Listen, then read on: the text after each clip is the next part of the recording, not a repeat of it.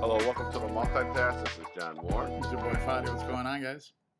So we have a lot to choose from. Well, there's two big stories, but a lot of sub stories. We have Virginia and Infrastructure Week. I think just for purposes, in my opinion, of just getting it out of the way, let's talk. Well, let's not even talk Virginia. Let's talk Tuesday, the elections, because we also had New Jersey. What was your reaction to last week's elections? I was sending you stuff. You know, it's interesting because I remembered election day last year, which ironically, if I'm not mistaken, we're coming up on 1 year anniversary where they called the race for Biden. But I remember a lot of doom scrolling, and I remember sending you stuff being. I could be very optimistic, but at the moment, I could also be very pessimistic. So I was sending you stuff like, "Man, 2022 is going to be a bloodbath based on this, etc." Um, I'll take something my father taught me is don't get too high on the wins and don't get too low on the losses. So I'm taking this as one of those like, okay, cool. I think I see what happened here and the difference between California, and we could talk about that. But my initial reaction was mark this up as interesting and relevant, but I don't know if it's defining or I don't know if it's going to give me any clues for 2022 as much. But I think I figured out the difference between Virginia and California, but we could talk about it as we progress. But my initial thought was, okay, I'll add this to the puzzle, but it's not the entire picture. Right. And I'm of that mindset. I talked to both my pollster and my mail person a couple of days later, and they said there's reason for concern, but they said there's reason for concern. They said it's a perfect situation. He said, my mail guy said, essentially the people who are not taking it seriously are wrong. The people who think it's doomsday are wrong. The biggest question is, what lessons do people learn from what happened? Uh, One of my biggest problems with the way that this whole thing was covered was, at one point, Steve Kornacki, this is before the election, before it actually happened, and I started tweeting about it. They're diving in, doing deep dives in Loudoun County, and I think if you live in New Jersey, if you're a really hardcore watcher of those particular races, that does matter. But I think, um, as someone who has to, you know, win an election here and support elections elsewhere, I need the people who are watching MSNBC to know their individual home districts better than they know Loudoun County, right? It's we it's that's I think the problem with cable news right now is it's become so insider that it's you can't knock it because they're not necessarily doing anything that's not relevant. But what it's doing is it's taking people and telling them what should be important to them. And Loudoun County and what happens in these other states is not important to you, because I need you as a person who tries to help candidates and works for one particular candidate. I need you to know your district. I need you to know what you need to do to win your district, and screw Loudoun County. The other thing is, one of the things we talked about last week was, in an election, one of the norms, or in a Virginia election, one of the norms is that the party the party in power, loses the governorship. The only person to ever break that, by the way, was Terry McAuliffe. He actually won during the Obama administration when he won his first time. But, and guess what? Not only do you lose power, but you lose it by a much larger margin than Terry McAuliffe lost. So the first question is it really, oh, let's freak out, or is this normally what is expected? And not only was it expected, but it wasn't as bad as it has been historically. Then you look to New Jersey, again, that was expected if you look at history, that Murphy was going to lose. So, and Murphy won.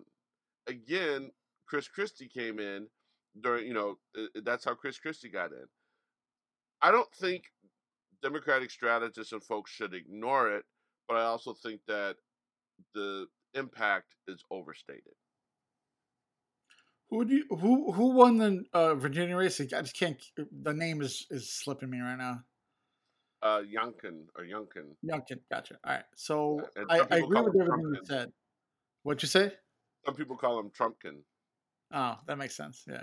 Um, here's I agree with everything you said. The only difference I would stay is I think norms and expectations for me personally, are going out the window because Trump changed the landscape so much. So it's not that I was expecting Virginia to flip because that's what it's supposed to do, as much as it was unpredictable, as I think a lot of races are.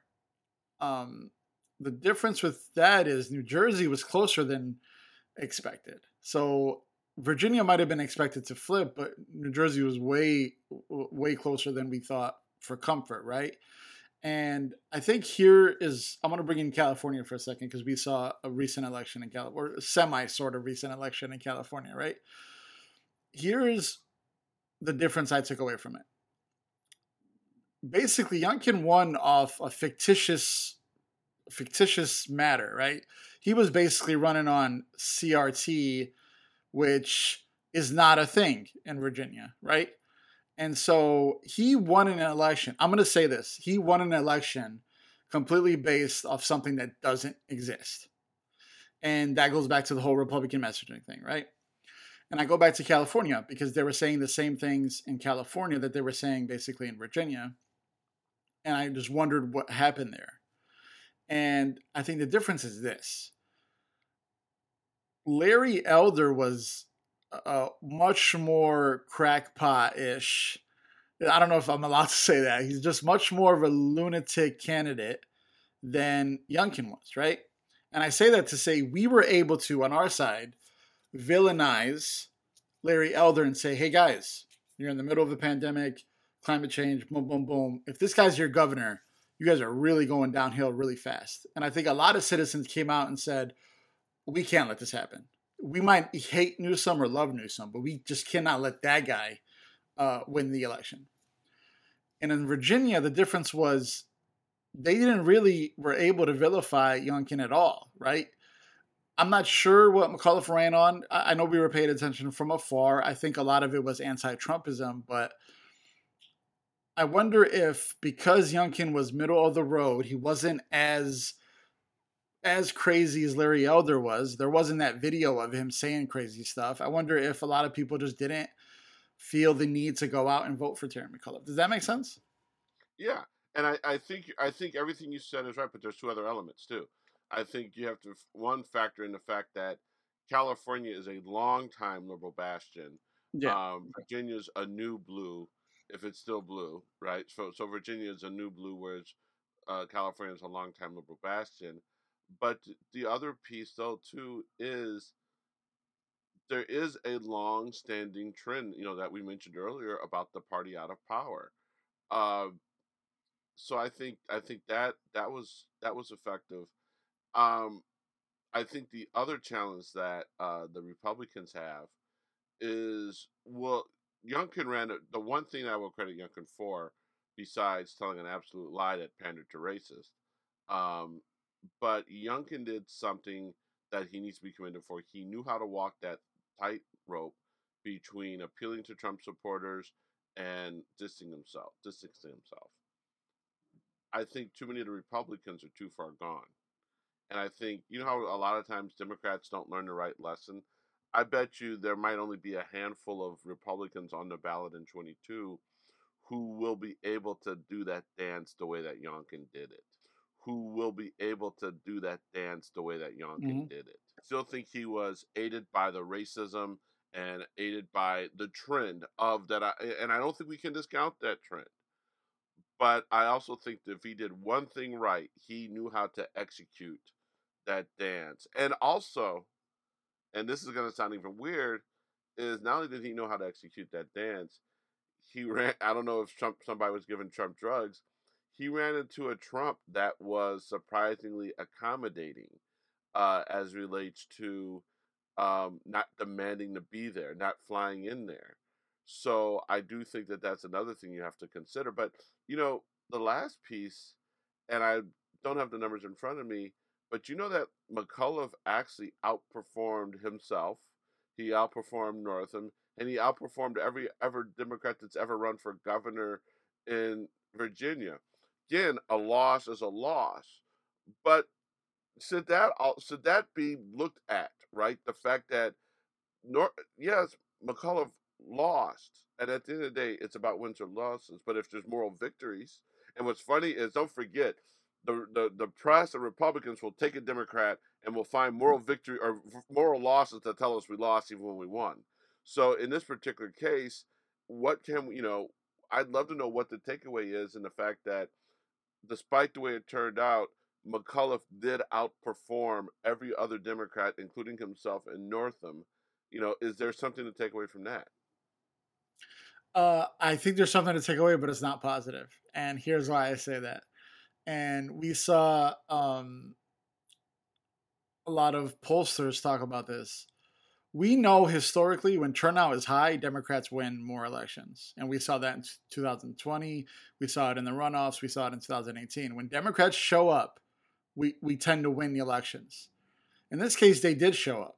And so he did outpace himself, but he lost. And so the takeaway I have is it's going to take more than just showing up at this point. I used to always say, as long as we show up, we have the numbers. And in this case, we did show up and we didn't have the numbers. And so that gives me a little bit of worry going into 2022 is that I always thought that if we just showed up that we would just outnumber them because statistically speaking, we do have more numbers, but it didn't turn out to be a victory this time. And we are seeing the gerrymandering stuff. I don't know if you saw what happened in Utah. I sent it to you and stuff like that. It's what they're trying to do is very, very aggressive. And we're doing that on our side. I'm not going to say it's not a both sides situation, but I guess what I'm saying is Republicans are used to playing that game, and we're just kind of catching up. And I just wonder if it'll set us back enough that we end up losing next couple elections. Well, I think, and you kind of hit something on the head. First of all, uh, I think the biggest thing that will hurt us in 2022 might not be Biden's performance. It might not be even messaging. It's the two things are where we are in voter rights and where we are as relates to gerrymandering. Um, the problem that we always have too, and it's something that I was telling a friend of mine about yesterday.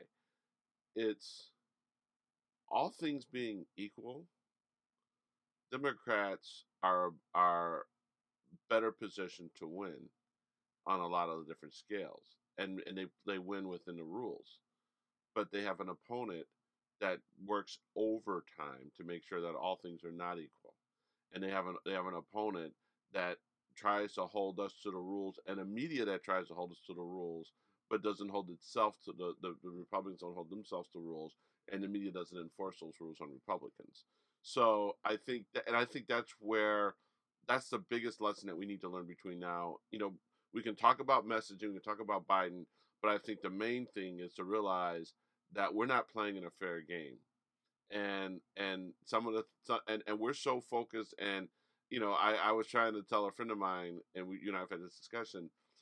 Democrats are the sports talk radio callers who, even after the team edges out the win, is calling for the general manager to be fired, even though the team is headed to the playoffs, first time in years, potentially Super Bowl. You got two or three MVPs, potential MVPs on the team, and you got the callers calling in. Bob from Winnetka calling in and complaining about the coverage options that he doesn't like. Republicans are the people who are in the stands. They just know a win is a win, and they storm the field after the win. And we got to be more like them in that regard. I couldn't agree with you more. You talked about we tend to win within the rules, but Republicans don't play within the rules. I that's the part I'm harping on now is in my history, just in life, and I think in life, just a life lesson. When people aren't playing by the rules, you have two choices. You could walk away and just don't play their game, or you enforce rules that are there so they have to play by the rules. And I say that to say, I'm glad we'll talk about it. I'm glad infrastructure passed. I'm glad we're going to work on Build Back Better.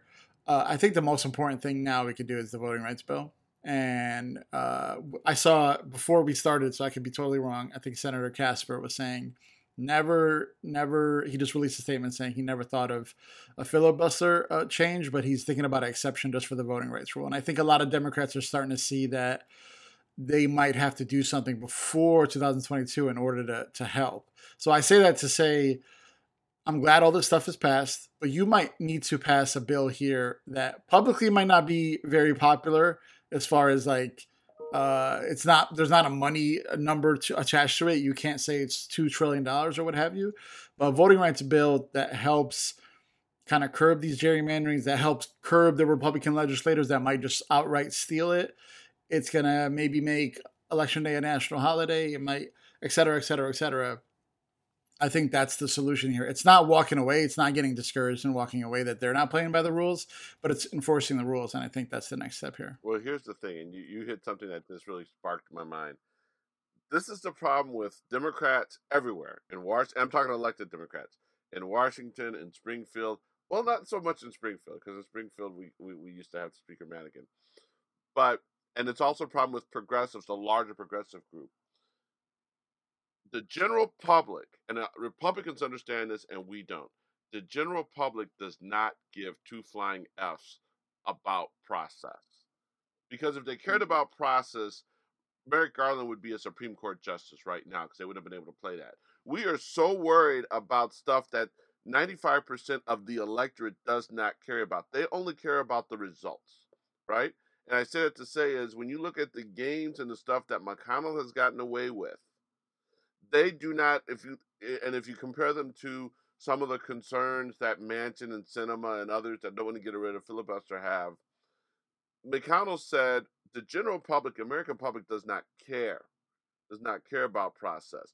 My people only care about whether or not we get Supreme Court justices that are going to repeal Roe versus Wade. The Democrats, I don't want them to be as reckless and as, but we have to stop caring a lot more about process. We have to stop caring a lot more about process.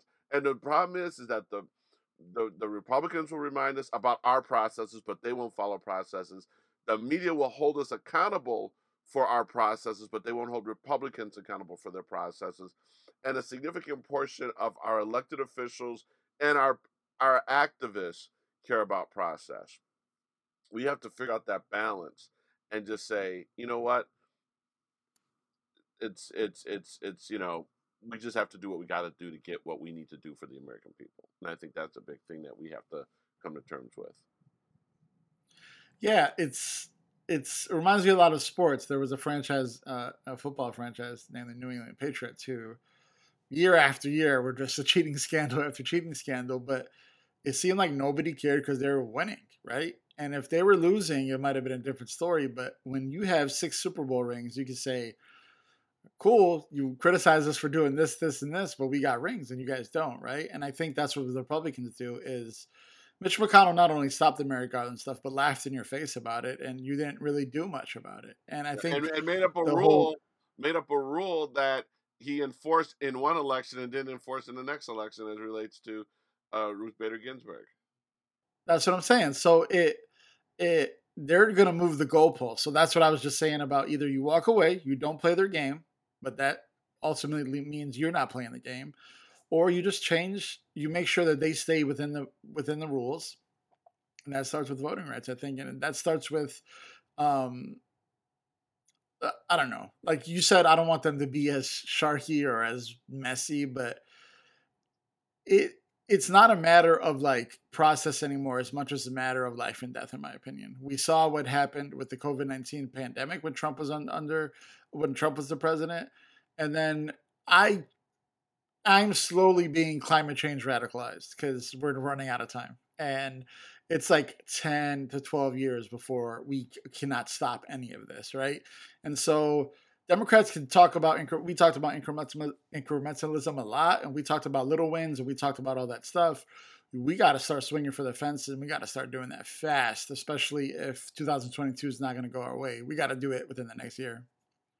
Yeah, but see, this is where I'm going to push back a little bit on that, and I think it's a good transition over to build back better in infrastructure.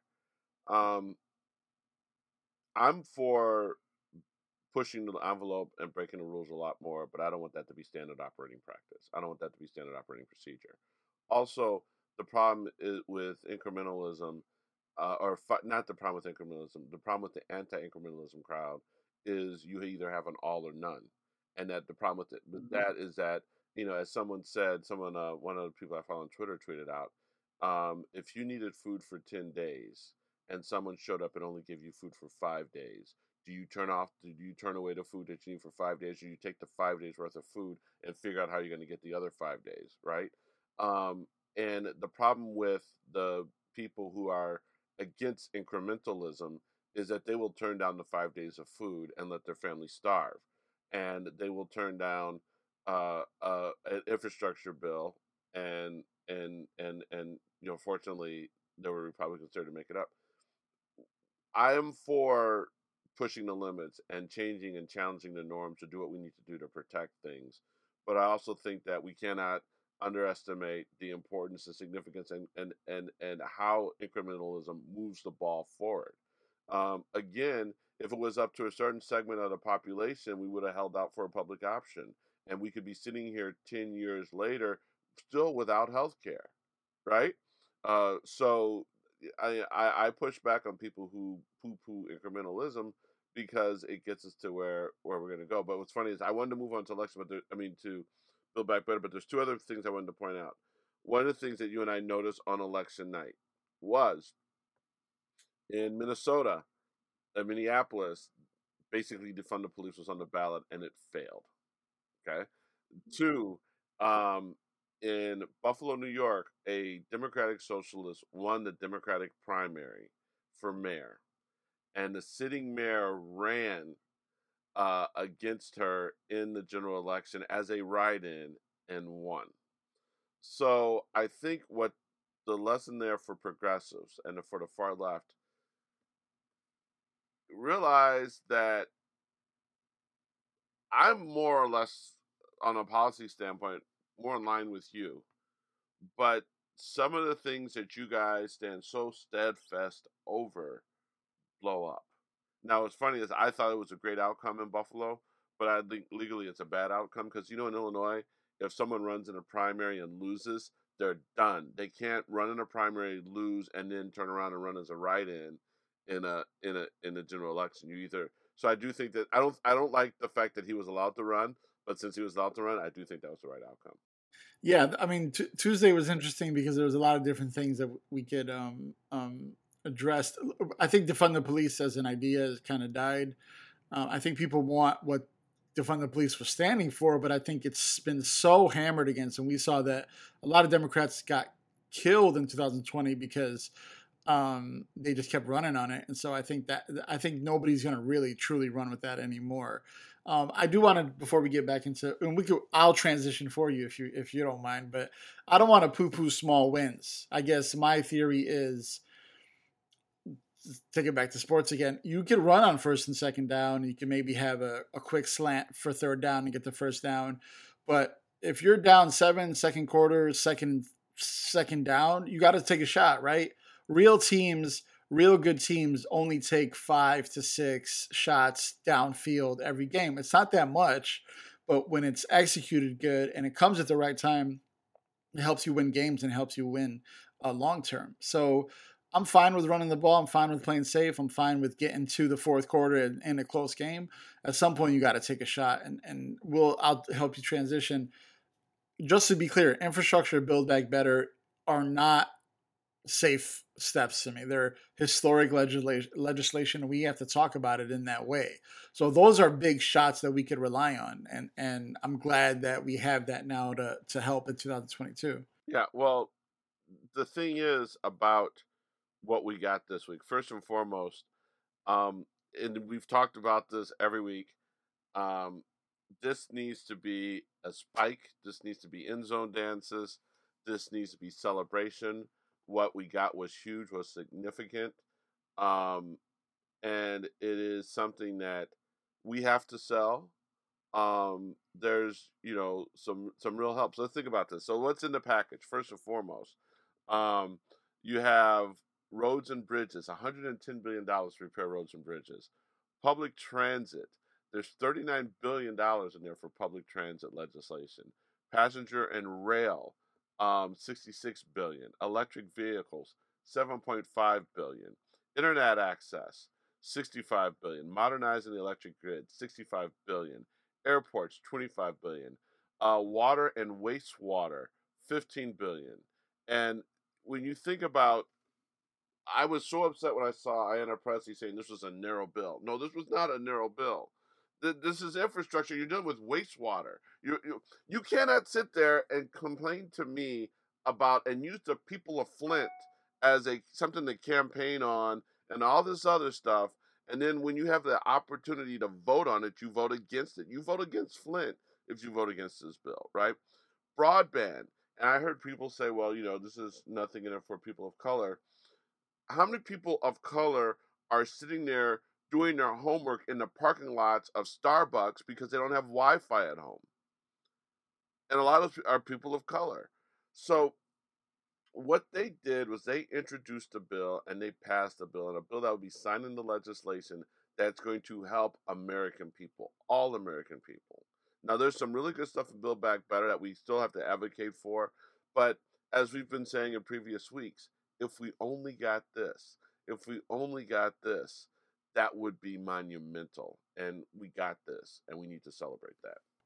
So, speaking of broadband and people of color, I totally, we saw during the pandemic, right? A lot of kids didn't have access to internet and they were trying to work home from school and everything like that.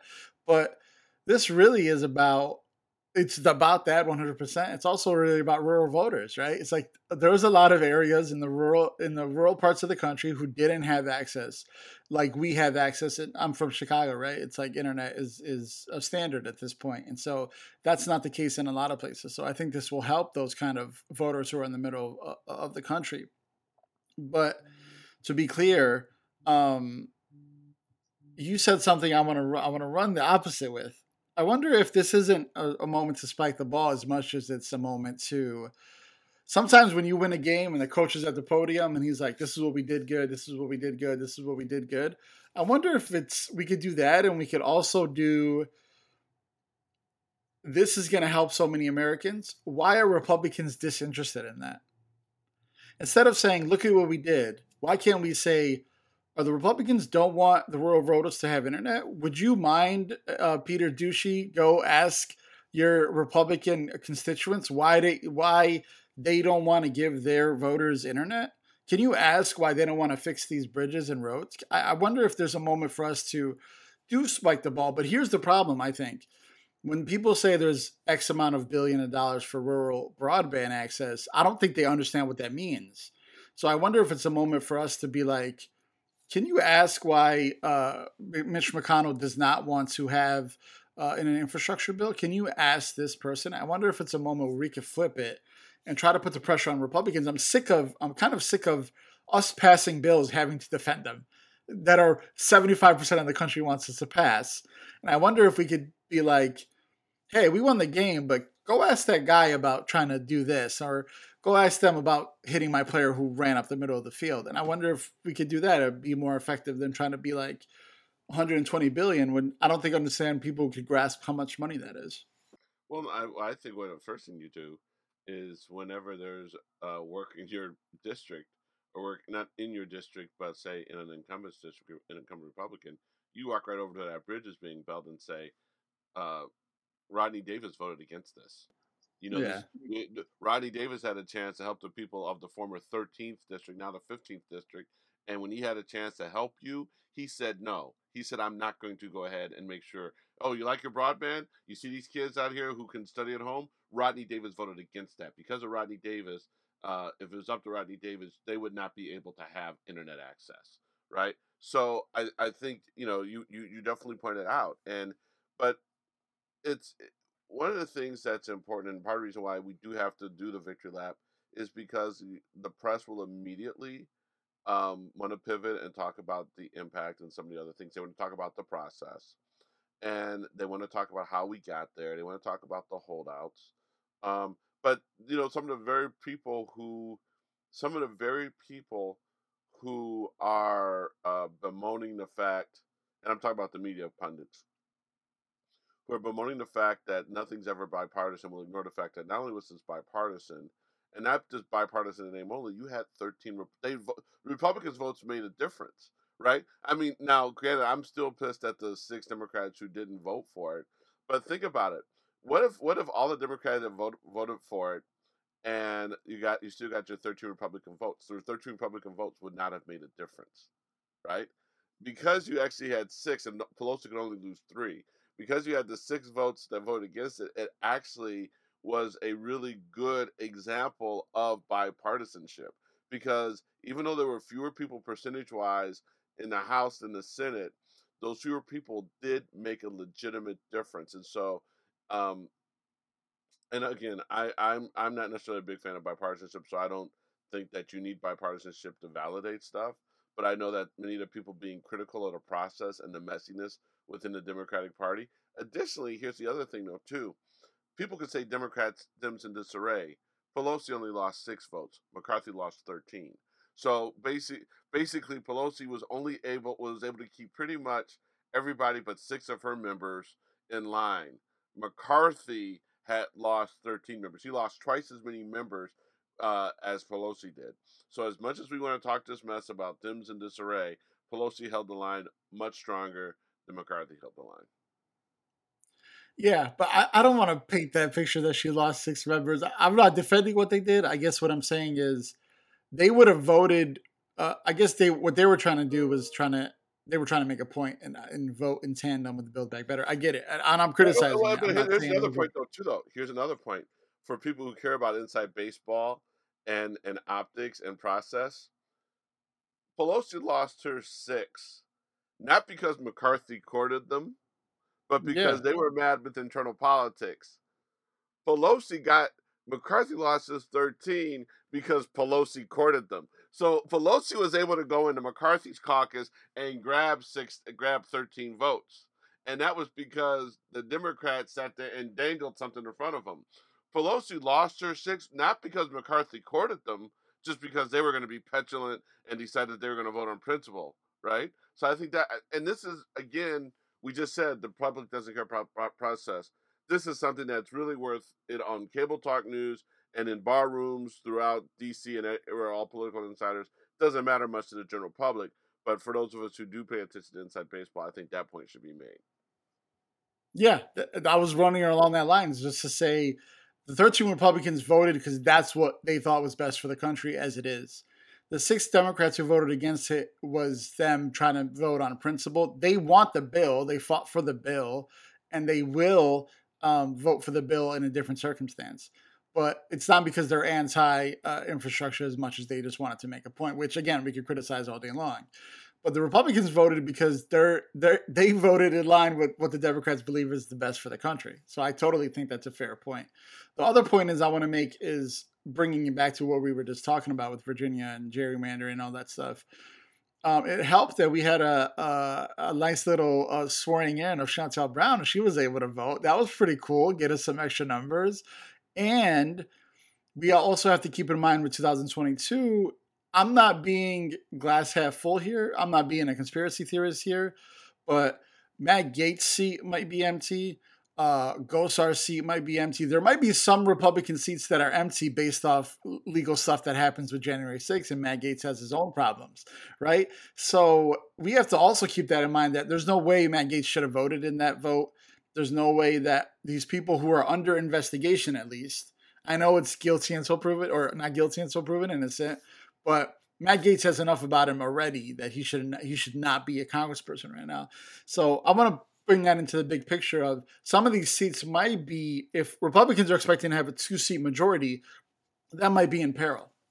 Right. Just so you know, one thing, I hate to bring it down, but the Chantel Brown swearing in uh, was both meaningful and meaningless at the same time. What I mean by that was there were 2 special elections in uh, in Ohio on Tuesday night. The Ohio 11, which is a Democratic seat, and Ohio 15, which is a Republican seat. So we did not increase our margin. We did not increase our margin by swearing in Chantel because the exact same time we swore in a new Democrat, we also swore in a new Republican. So I was happy. But at least they didn't have an advantage. Right. Now, what's fascinating is one of the things that happened is there's a member of Congress by the name of Elsie Hastings who passed away last year, and he's in a deep Democratic seat. And DeSantis has been waiting to call that special election. He was slow walking that special election.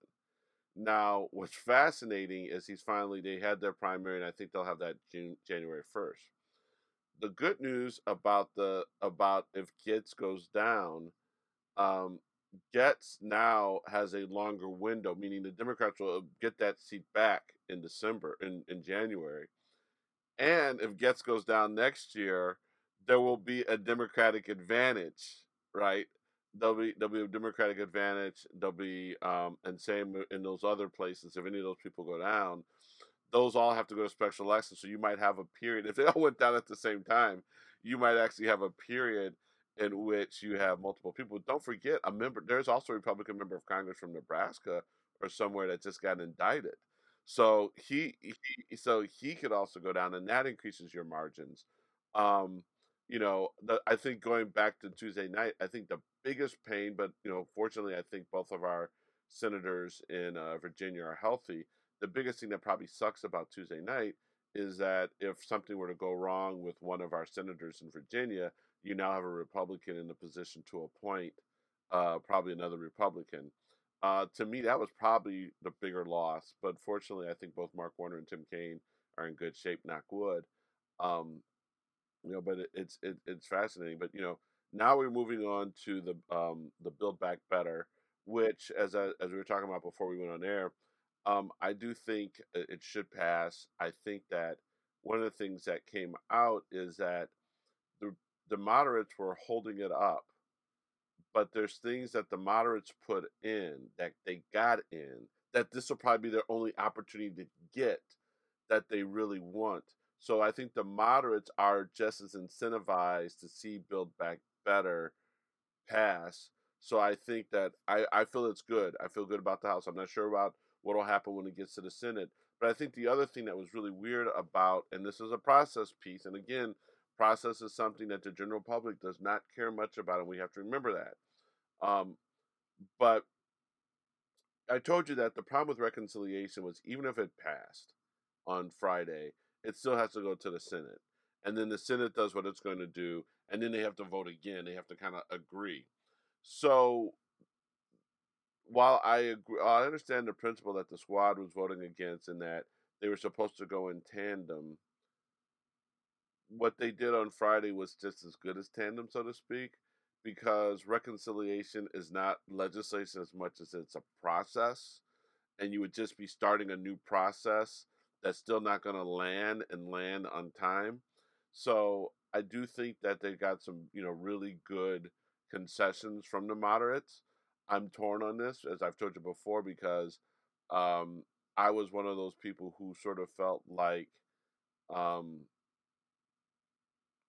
I was sick and the progressive holdouts were frustrating me, but I was also glad they were holding up because, as I've said previously, I don't think we would have gotten what we got if the progressives weren't so steadfast. But it's one of those things. It's when you collect your winnings. So you're at a poker table, right? You're gambling, you're gambling, you're gambling. When do you go ahead and decide to walk away from the table with your winnings before your winnings start becoming your losses? And I think that's how I kind of view what happened last week with finally going ahead and saying, okay, we have enough. We can vote for Build Back Better. I mean, we can vote for Biff.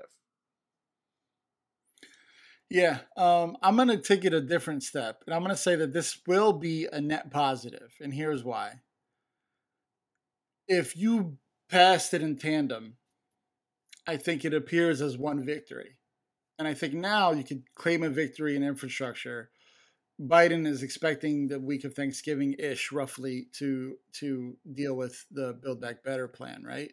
And so I wonder if you take the victory this week, which he clearly sees that Biden is doing, and then I wonder 3 weeks from now, during the holidays, during when people need extra income and when people are very um, at home and not and paying attention, you claim another victory and say, "Hey, we just passed a $1.2 trillion bill, and then we're coming back with another $1.75 trillion reconciliation, another bill, right?" So I wonder if you could market this as, "Oh, you thought we weren't doing nothing, but here's this, here's this, here's this, here's this, here's this." And I wonder if this is a net positive. I know it appears right now on Twitter and on MSNBC and during DC, and Pelosi's getting asked about it, et cetera, Dems in disarray, et cetera. I wonder if we can start changing the narrative and say, hey, sausage making is hard, but here's this cool Oktoberfest sausage, and here's a cool Thanksgiving sausage, and sausage making is hard, but look at the results. And that's what I would do. Marketing Right. 101. And I think that's the thing that's probably sometimes we assign malfeasance to the motives, and maybe Chuck Todd and all these people are really coming in good faith in their reporting, right? But let's assume that they're not. What's really funny is I do think that if this is bottom for Biden, the Republicans are in trouble because the reality is they were the thing about what they're talking about on Tuesday about how Dems in disarray. If they once they do these two and maybe a couple of other pieces, they'll be able to campaign on we did that. Yeah, we did that. As opposed to nothing got done, nothing got accomplished. Think about it. What we haven't done, I'm surprised you and I haven't made the joke yet. We had infrastructure week on a regular basis under Trump. For 4 years, we kept having infrastructure week and it never came to fruition. Joe Biden has been in office for 9 weeks and there will be no more infrastructure weeks other than celebrating the infrastructure. Infrastructure week is no more. You can put down, but here's the question. Is infrastructure week technically the week that it passes or the week after it passes? When so that's a question. Is celebration is infrastructure week the week that we finally go ahead and we lead up to it and it's going to pass, or should infrastructure be the week that it passes and it's or after it passes? What is when is the official in your mind? If you were going to create a calendar and an almanac and tell people that they're going to celebrate infrastructure week, what is infrastructure week in your mind? I tend to believe that the week leading up to the Super Bowl is Super Bowl week. And then once the Super Bowl happens, it's not Super Bowl week no more. But as I just said with my whole split it up and take two victories, last week was infrastructure week, and then when we do the Build Back Better, that's infrastructure week. Let's just keep shoving it down their throats because this was a big sticking point with Trump. He got sick of the jokes. He started calling people to stop making the jokes. And I just say run with it. If not more, just to piss him off. Well, okay, I got it. So the bill signing, so infrastructure week, you're right. It's the week leading up, and then the bill signing is the parade, right? Yeah. Is Yeah. the bill signing is the parade. So Nancy Pelosi can get drunk like Tom Brady got drunk during during the Tampa Bay celebration, and For everyone can sure. get For the sure. water. And I guess even though I'm now mixing sports and situations, I guess the squad are Scottie Pippen sitting out for the last 6 seconds. Remember remember the time Scottie pulled himself out of the game? So the squad is Scotty sitting for 6 seconds. It was 1.2 seconds, John, and I put my head down because Scotty has not had a good month, and I'm such a Scotty fan that it was just like too much. I don't want to pile on. He's my favorite basketball player, but he needs to chill right now. So, Yeah, well, yeah, I hear you. That's not a bad analogy. the squad is Scotty sitting out the last play. In It's that 15 years, they're gonna be pissed off about a documentary gets made. and so, but some of the other things that happened last week is, and this broke late in the week, and you may not even be familiar with it. There's a group called Project Veritas. James O'Keefe, who is notorious for setting up progressives and liberals over the years, he destroyed a group called Acorn, which I really cared a lot about back in 2008. It turns out that they're being investigated for potentially stealing Ashley Biden's diary. Um, and the FBI raided his house on Saturday, or raided his apartment or his house on Saturday. Don't you think that Merrick Garland and his Justice Department is going to suck until it doesn't? What I mean by that is we might be micromanaged and we might all become lawyers and prosecutors, internet prosecutors and internet judges. That this is how we would run the Justice Department, and then maybe by the end of his term, sometimes cabinet members don't serve a full term, but by the time he's gone, we'll be like, damn, he did a pretty good job. He's not acting the way we want him to act, but he's also doing some stuff that's pretty damn significant. And it's because a lot of us who are questioning what he's doing don't really have any experience in what he does. and we have Bill Barr and Jeff Sessions to go off of, and we all of a sudden have become experts on something that we really truly don't understand. What's your assessment on the way that Garland is kind of like disappointing us, but at the same token, he's doing some stuff that we can't ignore that's pretty damn bold. I think a little bit here is this is gonna sound crazy, but like a little bit of Hollywood and TV kind of psychs us out a little bit. There's always that new sheriff in town, and he cleans everything up by the end of the movie, and everything's pitch perfect. And the reality is like this stuff is decades old of issues, and he's there's also a little PR here where they're worried about overcorrection and going too much. I think they just want to have their I's dotted and their T's crossed. We've seen where it's helpful, where they're suing Texas and that judge put a stop to it, which was later withheld, whatever, right? Like it's a process, and I think they just want to make sure that they're coming correct. The problem becomes this is you're on a limited time, right? If you lose 2000, if you're setting up cases that take 15 years to process, you're not going to be the AG if you lose in 2024, right? So the part of the problem is we need to act swiftly. There's another problem that January 6th is very possible to happen again, right? So you have to start fixing stuff before you really could have long-term success. Is you got to fix the problems that we have now. I think what he's done is we're not in a hole no more, and he's starting to fill that hole. We just have to start planting trees. It's a weird analogy, but just because we stop digging doesn't mean that necessarily it's set up perfectly. If that makes sense. Right, and I think one of the things that like legal observers will tell you, and again, even within the legal observer community, there's people that I follow that are on multiple sides of the same issue, right? And people that I really agree with who are, you know, whether it's Glenn Kirchner or any of the sisters-in-law, as they call them, the female prosecutors who are all on MSNBC. Sometimes they all differ on some of the same issues, but I think what they're trying to. So I think one of the arguments is he doesn't want to build flimsy cases. He wants to build strong cases. But to your point, he has a limited time. But to show you how the challenge is, and this is where Garland might be old school in a good and bad way. You realize that in a lot of areas of government, not just the Justice Department, but most areas of government, there's what they call political appointees, of which I was when I served in the governor's office, and then there's career people, bureaucrats. The bureaucrats are really the ones who really make Justice Department work. And what they do is they're consistent regardless of who the president is. And what's really fascinating, going back to this James O'Keefe piece, this investigation started under Bill Barr. Now, I think we cannot discount the political games that a new Republican administration would play with the Justice Department. And so that speaks to your urgency.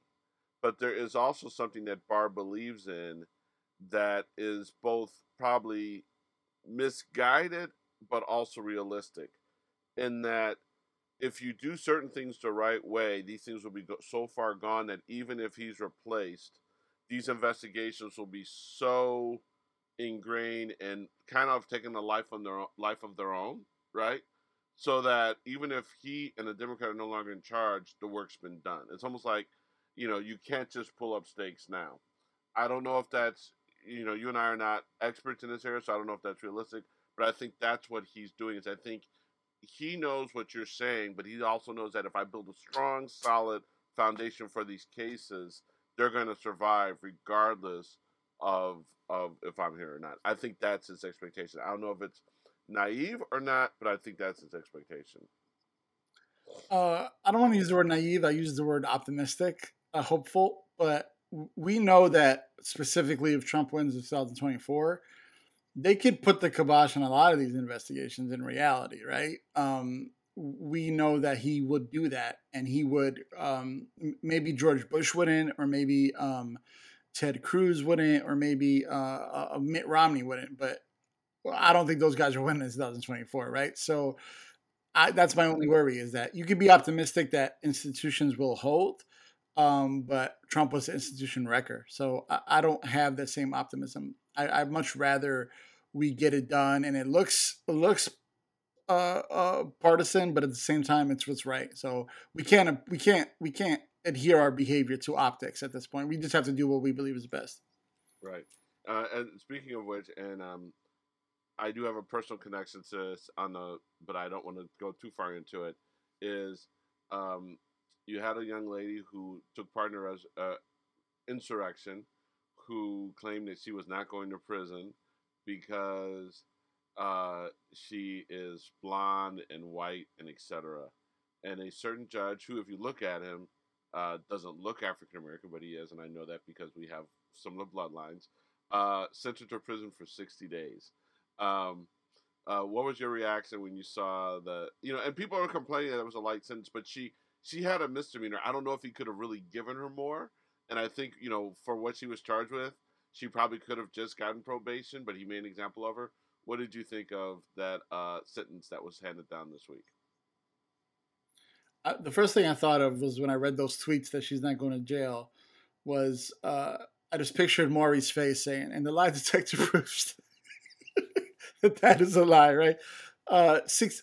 I don't know what she did. I didn't read the whole scenario, but if she was in the building, 60 days is a little For light. If she for stayed 2 minutes. outside, Shoot, for 2 minutes. yeah, I don't Other know. than like walking in I'm and not doing anything.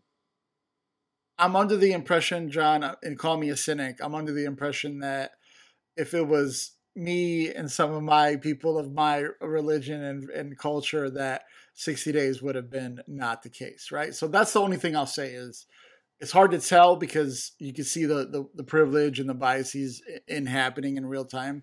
But I'm also under the impression that you could lock all these people up for RICO under that cop being killed. So I don't know. 60 days is light for an insurrection. I have people in jail right now for weed that is legal. So it's just it sucks. And I know that you can't put all 600 of those people away for life. I totally get it. I can't be like a prison reform person and be like lock them up, right? But at the same time, this was like an attempted coup, and if she's on video saying hang Mike Pence, that's a threat to the vice president of the United States, and 60 days does not seem like enough. Well, it's one of the things I'm not sure if Judge Cooper uh, is one of the people who voiced a concern. There's been a few judges who have voiced concerns about how light not the sentences were, but the charges were.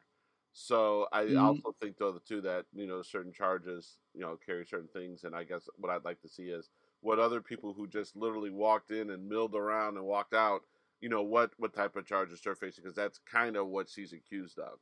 And so Yeah, the thing is and the reality is, if she just walked in, milled around, and walked out, without tweeting that she wasn't going to go to jail and without being so high profile, she might just literally be on the side of a street picking up trash for a week, right?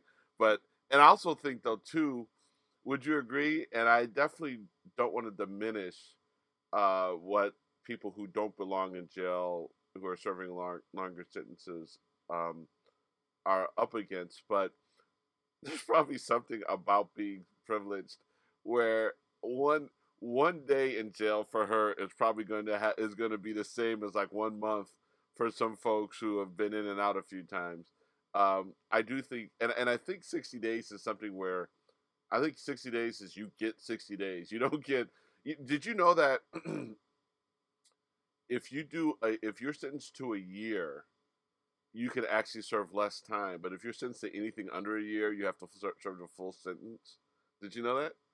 Like you're better. well, I don't think Paris Hilton was there for like 2 nights, and she bounced the Yeah, but that home was no. confinement. No, yeah, that was a state charge. On federal charges, federal Okay, charges, you're better off getting a year and a day than getting like 11 months. Because if you get a year and yeah, a I day, got you. you can get out early. If you get under a year, if you get under a year, you cannot get out early or something. I've got to look that up. So again, I went to Law and Order SVU University, so my legal advice can be taken with suspect. But on that note, for now, this is John signing off.